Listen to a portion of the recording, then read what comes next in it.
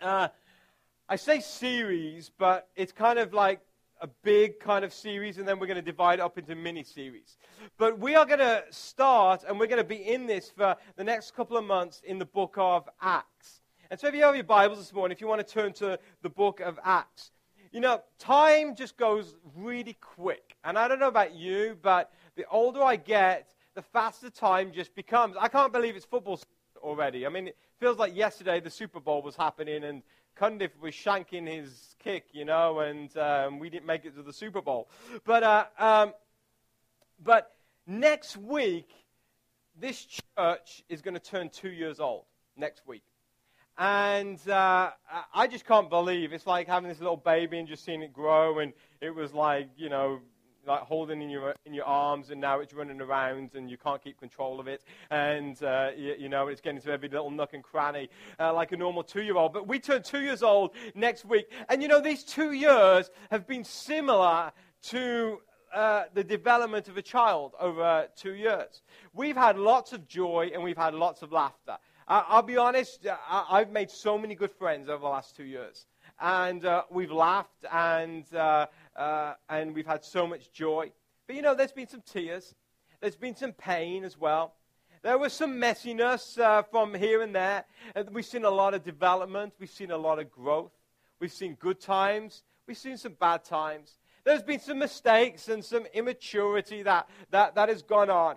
But after 2 years, we're starting to get a picture of what the personality of Generation Church is, and it will be for many years to come. And I believe as we start to turn 2 years old, I believe now is the time for us as a church and also as individuals to really start to learn, to grow, to develop, and to multiply. Learn, grow, develop, and multiply. So over the next several months, what we're going to be doing, and I hope you guys don't get bored with it, we'll jump around different verses in the Bible and different books, but I feel in my heart that the Lord is leading us to study the book of Acts and go through the book of Acts. And the reason for this is because the book of Acts shows us the path a church should take as it develops and it multiplies. It also gives us insight into how individual believers should walk in faith, and it gives us a glimpse of what can be and what should be taking place within our church. So if you have your Bible this morning, if you want to turn to Acts chapter 1. Acts chapter 1. The book of Acts, if you don't know where Acts is, go to the New Testament. You've got Matthew, Mark, Luke, John, and then it's followed by Acts. And basically, the longer name for Acts is called the Acts of the Apostles. Or I'll kind of translate that, because we're not like Shakespeare and we don't have acts and things like that. It's more like the stories of the apostles. That's basically the name of the book, the stories of the apostles. And the book of Acts was written by a man called Luke. Now, it's widely believed that Luke was a doctor. And this is important, because I don't think we've got any doctors here this morning. But doctors normally aren't like the rest of us. Now, I have a problem, because when I tell a story, I like to exaggerate a little, elaborate on the story, make it look much better than probably what it was. But doctors don't do that. The majority of doctors, they tell it how it is. They're factual people. And so it's important to know that Luke is a doctor. Because over the next several months, we're going to hear the stories of the apostles and what happened. And this isn't coming from an elaborate storyteller. This is coming from a doctor who basically just tells the fact. He tells what it is. He calls a spade a spade. And so when we hear the stories, know that it's coming from a doctor and not just some author or some elaborate storyteller. So this book was written by a man called Luke. And Luke also wrote another book. And he got real original with the name of this book. He called it Luke. And so there's Luke. And Luke was basically a book all about the life of Jesus as he walked this earth. The things that Jesus took place. Well, the book of Acts is like the sequel. But the book of Acts is all about the life of Jesus as he works in and through the people of his church. And so what we're going to be discovering how Jesus works through the church of Jesus Christ. And this morning, we call this Generation Church, but we're part of a wider church, a global church. And we're going to see the stories of how Jesus desires to work through each and every one of us, because we are part of the church of Jesus Christ. So we see in the first section of this book, and let's read it, Acts chapter 1 and verse 1. And this is what it says. I just lost my mark. I pulled it out. Man. Sorry. Okay. Acts chapter 1. It says, in my first book, I told you, Philadelphus, about everything Jesus began to do and teach until the day he was taken up to heaven. After giving his chosen apostles further instructions through the Holy Spirit during the 40 days after his crucifixion, he appeared to the apostles from time to time, and he proved to them in many ways that he was actually alive, and he talked to them about the kingdom of God. Then verse 4 says, once when he was eating with them, he commanded them, do not leave Jerusalem until the Father sends you the gift he promised. As I told you before, John baptized with water, but in just a few days, you will be baptized in the Holy Spirit. Well, let's pause there for a moment. What we see here, we see that Luke is writing this letter or this book to his friend Theophilus. And he lets him know that Jesus not only rose from the dead, but when he rose from the dead, he then started to interact with his disciples. He taught them. He even performed some miracles. And he set up his believers so that when he would depart, they would be able to change and impact the world like never before. Now Luke here in Acts chapter 1 and verse 4, he makes a note of one of the many things that Jesus says. So there's a point where Jesus died on the cross. 3 days later, Jesus rose from the dead. And then there's a span of time from when Jesus rose from the dead to when Jesus was what we call ascended into heaven. He left this earth and went into heaven. Well, in between that time, Jesus taught his disciples many things. Not all of them are recorded in the Bible. But one thing that Luke tells us is this, is that Jesus tells his disciples one thing. And this is what he tells them. Wait. Wait. When I'm gone, wait. Don't do anything. Wait. Stay where you are. He told them, don't move. Don't draft a huge plan like a 5-year or a 10-year plan. He told them, don't go on vacation. Don't go back to your old lives, but wait. And this is what you must wait for. You must wait for a gift. And this gift is called the Holy Spirit. A gift called the Holy Spirit. Now, when I mention the word Holy Spirit, our church, we're made up of many different backgrounds. Some of you are Pentecostal, and you hear Holy Spirit, and you're like, woohoo! Some of you, though, are Baptist, and you're like, oh no, Holy Spirit. Some of you are from Methodist or a Catholic background, or maybe a Presbyterian background. And some of you, when you hear the words Holy Spirit, you have all these different thoughts going on in your mind. But the Holy Spirit, it's not something to be spooked out about. It's not something that maybe you see like a TV evangelist talking about, but regular Christians don't partake in the Holy Spirit. The Holy Spirit isn't something that is just for one section of people, but not for others. No, the Holy Spirit is God's gift to his church. It's God's gift to his church. It's like his parting gift. When he left to heaven, he gave a gift, and it was called the Holy Spirit. And the Holy Spirit is as relevant today as it was in the book of Acts. In fact, there's something, and let's very quickly just talk about a theological term. There's something that we Christians call the Trinity. And the Trinity is basically three parts that make up of God. You've got the Father, then you've got the Son, which was Jesus, and then you've got the Holy Spirit. And so the Holy Spirit is a vital part of your faith and your relationship with Jesus Christ. And the thing is, you cannot have a church without the Holy Spirit. If you want to do away with the Holy Spirit, then you're not a church. Because a church is the body of Jesus Christ.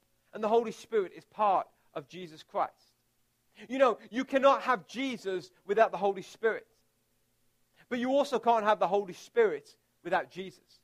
They come hand in hand. And I'm from a Pentecostal background. And I hope I don't offend anybody because I still, go woohoo, and stuff. I mean, I'm just, that's from my background. But when I grew up with a lot of Holy Spirit, but not a whole lot of Jesus. But what I see a lot of other people, they have a whole lot of Jesus, but they don't have much Holy Spirit. They like the words and the lessons of Jesus, but they want to stay away from the Holy Spirit. But then I saw growing up, there was a lot of people who had the Holy Spirit, and they liked all the things of the Holy Spirit, but some of the lessons of Jesus they passed on. And you can't. They come together. Jesus and the Holy Spirit come together. Now, Luke says an interesting phrase here in Acts chapter 1 and verse 4. He says this. He says that you believers, wait when I go, because I'm sending a gift. And this is my gift. My gift is going to come, and just as a guy called John the Baptist baptized people. This is what he did. This man called John, he preceded Jesus. He had lots of followers, and when people followed him, he would take him down to a river called the Jordan River, and he would baptize them in water. And a few weeks ago, we had baptisms here at Generation Church. And basically what he would do, he would immerse them in water, and then they would come up, and they would be a changed person. They would be a different person. It was a symbol to them that they were now followers of John. Well, what Jesus now is saying, he says, just as John baptized some of his disciples, I am now going to baptize you in the Holy Spirit. I'm going to baptize you in the Holy Spirit. And basically, what that means is that the Holy Spirit is for you to be immersed in. It's like there's a whole lot of water, and it's for you to soak your soul self in and immerse yourself in the Holy Spirit, and then you emerge as a changed person, as a different person. The Holy Spirit isn't just about feeling good on the inside. It's not just so that we can have great church services. In fact, the Holy Spirit isn't so that you can just on your commute on a Monday morning as you're going down 95 and everybody's got road rage, including yourself. The Holy Spirit isn't there just to help you get over your road rage. The Holy Spirit isn't there just so you can get over something that you may be lusting after or some sin that you're struggling with. No, the Holy Spirit is something that you need to be baptized in. Baptized in. Immersed in, soaked in. And this is what what Jesus said to the disciples, to be baptized, to be immersed, to overwhelm you. And when it overwhelms you, it changes you from the inside out. You may be asking, well, that's all very well, but what's the purpose of the Holy Spirit? Well, Acts chapter 1, verse 6 says this. So when the apostles were with Jesus, they kept asking him, Lord, has the time come for you to free Israel and restore our kingdom? Because the disciples, that's all they wanted. They wanted Israel to be restored to its former glories. And Jesus replied, the Father alone has the authority to set those dates and times, and they are not for you to know. Now Jesus gets back to the point. In verse 8, he says, but you will receive power when the Holy Spirit comes upon you. Or when the Holy Spirit baptizes you, immerses itself in you. And you will be my witnesses, telling people about me everywhere. In Jerusalem, the place they were at. In Judea, which was like their region or their state. In Samaria, which was like the state over from them. And to the ends of the earth. So Jesus basically says this, when the gift that I'm going to send for you comes, which is the Holy Spirit, it is going to be powerful. It's not going to be some just weak thing. It's going to be powerful. In fact, Jesus said it's probably going to overwhelm them. And it's not so that they can have a happy, clappy time in church. It's not so that they can make church services a little bit more interesting. No, the purpose of the Holy Spirit is this. And Jesus tells us right here in verse 8 of Acts chapter 1. The purpose of the Holy Spirit is that the church of Jesus Christ can receive power and understanding so that you can go into your local community and tell the story of what Jesus has done in your life. That is the purpose of the Holy Spirit. So that you will receive the power and the understanding so that you can tell people who do not know about Jesus your story. Your story. And then it's to go into communities around about in our region and maybe our state and spread this story. And then it's to go out and let this story spread to our nation so that finally people all over the world will hear the good news of how Jesus Christ changed your life through your story. Through your story. This was the last command that Jesus gave his disciples. You know, if there was anything that Jesus could have said right at the end of his life or his time here on earth, I mean, we could think of a ton of things that Jesus could have said. Maybe Jesus says, go and do good works. Go and do more charity work. Maybe go and volunteer more. Go feed the hungry. Go build a big church building. Go meet in a stinky old movie theater. Make sure you have a rocking worship bands or a great kids ministry. Make sure that church isn't boring. Maybe Jesus could have said that. Make sure it's relevant so that people understand what's going on. Maybe Jesus could have said, make sure everybody is happy and nobody gets upset. Maybe Jesus says, make sure that you elect a good pastor who doesn't have a British accent. Or maybe Jesus could have said, thou shalt always serve Starbucks coffee on a Sunday morning before you go into church instead of Maxwell House, right? Maybe Jesus should have said, you go and try and be the coolest, hippest church out there. No, Jesus didn't say any of those. This is what Jesus said. Go and be my witness. Go be my witness. Do you know what a witness is? A witness is someone who tells their version of events. In a court of law, you bring up a witness doesn't try to convince other people, they just tell their story. They tell their version of events. And that's what Jesus is telling you to do. He is saying that when you receive the Holy Spirit, once you receive it, then go and share your story. And this is your story. Jesus Christ has changed your life so that no longer that you are on a collision course to death and hell, but now you are living a life that is alive, transformed, and changed by Jesus Christ.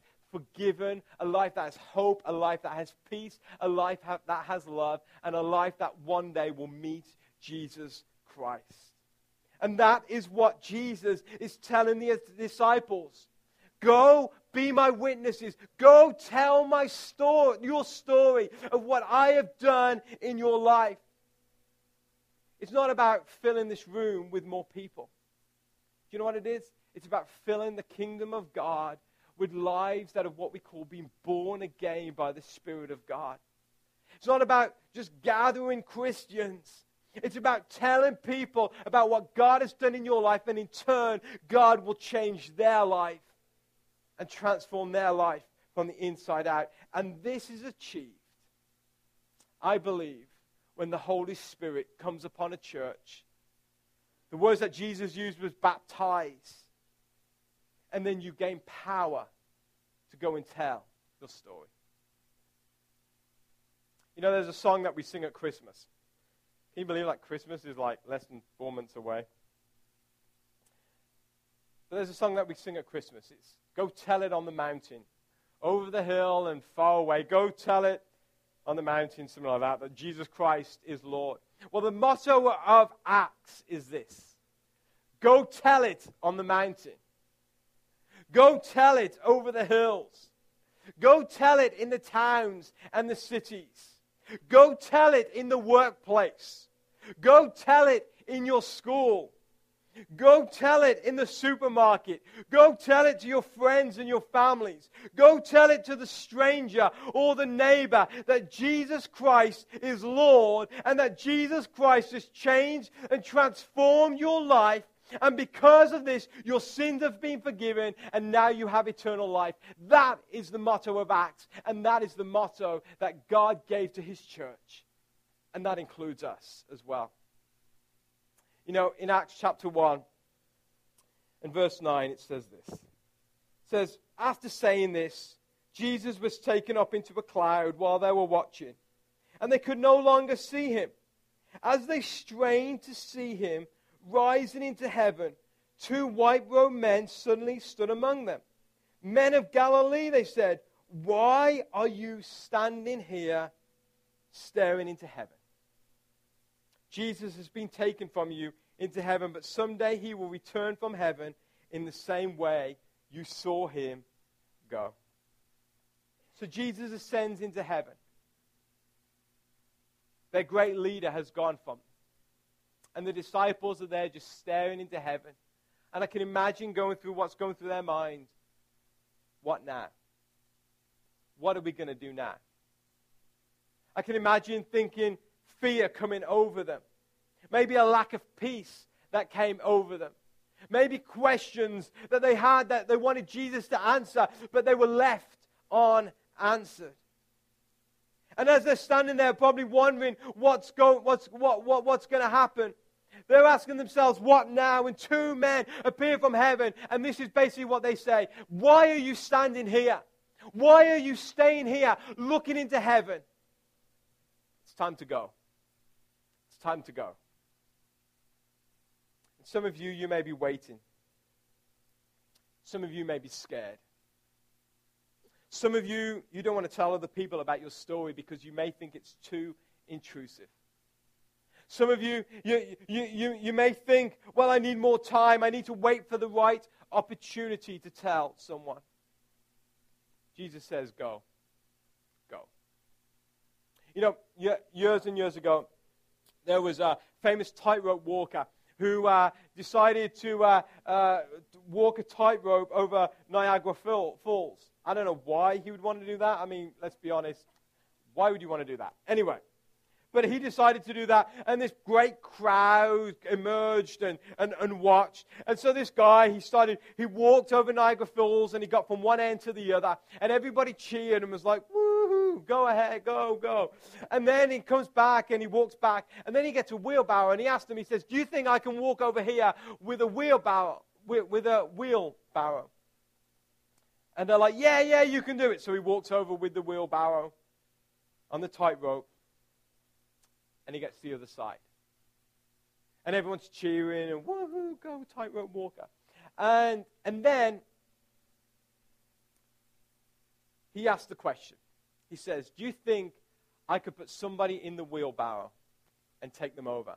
And everyone was like, yeah, you can do it. Go tightrope walker. And then he asked this question. Who will volunteer? Who will volunteer? Suddenly, nobody was going, go tightrope walker. They're like, no, tightrope walker. And then one guy at the back was like, I'll do it. He's like, okay. He gets in the tightrope. He gets in the wheelbarrow. The tightrope walker takes him over the tightrope. And they get to the other side. Everyone starts cheering again. You know, that story reminded me of some of us. I think we're like that with our story. With our loved ones, with our friends and our families who don't know Jesus Christ. We're like that because we think, well, Jesus is like the tightrope walker. And we're on the sidelines cheering for him. And we're like, go, Jesus. Go save my friends. Go save my loved ones. Go help them. Go help their lives. Go and you're there, you're praying, and you're trying. And you're on the sidelines and you're cheering for Jesus. But Jesus isn't wanting you standing on the sidelines cheering. This is what I believe Jesus wants you to do. I believe Jesus wants you to get in his wheelbarrow and go right over the other side with him and take that step of faith and go and tell others about Jesus Christ. Go tell them about your story. You don't have to learn what we call the Romans road of like all the different points of Christianity and how you come to salvation. Just tell people your story. That's it. For many of us, the prospect of sharing our faith is too much. I think it was for the disciples. The disciples at this point, they feared their lives. There were people who wanted to take them out. The disciples, I think, were lost. As soon as they see Jesus ascending to heaven, they're lost. They were grieving because they lost their leader, their mentor, and their Savior. They had no direction. They had no vision whatsoever. They had no plan. All they had was a command. And the command was this: wait. I'm sending a gift. When you get the gift, go tell your story. Go tell your story. And some of you this morning, you may feel like the disciples. And sometimes I feel like the disciples. I feel powerless. And I'll be honest, as a pastor this morning, there are some Sundays I get up and I'm thinking, God, I can't do this. I can't get up and give the word of God. Because in my own strength, I can't do it at all. But that's when the power of the Holy Spirit comes in and directs us and helps us and gives us power. But if you feel like that this morning, then you must do what the disciples did. You know, the disciples, when Jesus went up to heaven, the angels appeared. Why are you standing here? What did they do? Did they get together in a big committee and start coming up with all these ideas? They draft a big plan? No, this is what they did. Acts chapter 1, verse 12. Then the apostles returned to Jerusalem from the Mount of Olives, a distance of half a mile. When they arrived, they went upstairs to the upstairs room of a house in which they were staying. They weren't from Jerusalem. They were from Galilee, so they were out of town. And here are the names of those who were present. There was Peter, John, James, Andrew, Philip, Thomas, Bartholomew, Matthew, James, son of Alphaeus, Simon the Zealot, and Judas, son of James. And this is the key.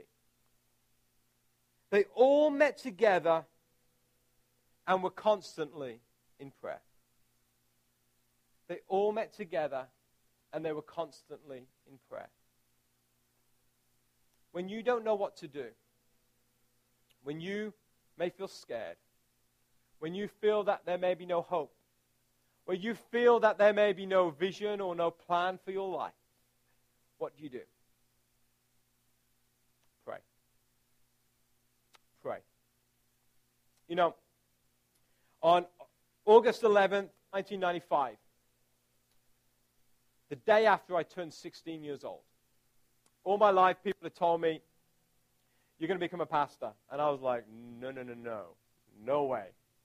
Firstly, I want to make money. Secondly, I don't want a stressful life. And I was just like, I do not want to be a pastor. My dad was a pastor, and I did not want to be a pastor. In fact, I was so shy, there was no way anyone thought I could be a pastor, except for like my nice family. I wouldn't talk to anybody. I was like a mama's boy. I was always be by my mom's side. And if I didn't know someone, I wouldn't introduce myself because I was just so shy. I wouldn't talk in front of a crowd or anything. On August 11th, 1995, I was at a youth camp. And we went to the service, and there was this girl that I liked, and I wanted to ask her out, but I was so shy, I couldn't even ask her out.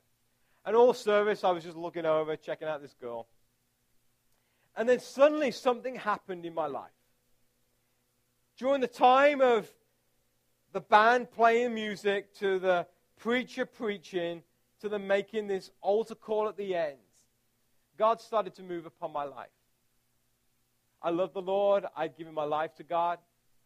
But for some reason, something in my life happened that made me, at the end of the service, get out my seat I went and knelt at the front of the altar of this little school hall that we were in.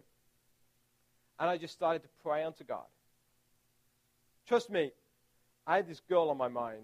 I did not have God on my mind. But God just overwhelmed me. Over the next 2 hours, I just felt the Spirit of God just overwhelm me like never before. Almost like a baptism. Nothing weird happened. I just started crying and crying. And as I knelt there, I just heard God said, you will be a pastor. You will be a pastor.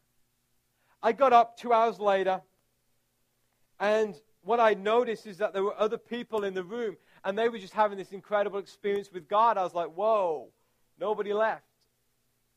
And I spoke with my youth pastor at the time, and I said, I feel God is calling me to be a pastor. I went out of that room, I came into that room a shy boy who wouldn't say boo to a goose. I wouldn't recommend it either. I came out of that room somebody who was determined to go and tell my story to whoever would listen. Why? Because the Holy Spirit had come upon my life and it had given me power to go and tell my story. And I believe that you are part of this church for a reason. I believe that you're here this morning for a reason. I don't think it's by chance, because I believe that God desires you to be part of His church. And His church is a church that waits for the Holy Spirit, but when the Holy Spirit comes, it gives you power to go tell your story. And this morning, you may be thinking, I can never share my faith with anybody, or I can never go tell somebody, what will they say? Well, wait for the Holy Spirit. Pray for the Holy Spirit. Because when the Holy Spirit will come upon you, there is no stopping you, because the Holy Spirit will give you power. And when you speak the words of your story, people will listen, they will hear, and their lives will be transformed because of what God has done in your life. You know, I believe the years ahead for this church, we turn 2 years old next week, but I believe the years ahead are going to be fruitful years for this church. You know, my desire is that we plant multiple churches in different communities, in different areas, maybe in Harford County, in Baltimore County, around in Maryland, wherever. But I believe they will be fruitful. I believe that we as a church, we will send out missionaries to other parts of the United States of America and then to other nations around this world. I honestly believe as a church that we will raise up future pastors. We will develop worship leaders. We will raise up people with a heart for kids and for youth. And I honestly believe that through the stories of this church, that communities will be changed. States and nations will be impacted. Why? Because they will hear the stories of a generation. However, first we need the Holy Spirit. And so today, in your life, it's time to pray for the Holy Spirit.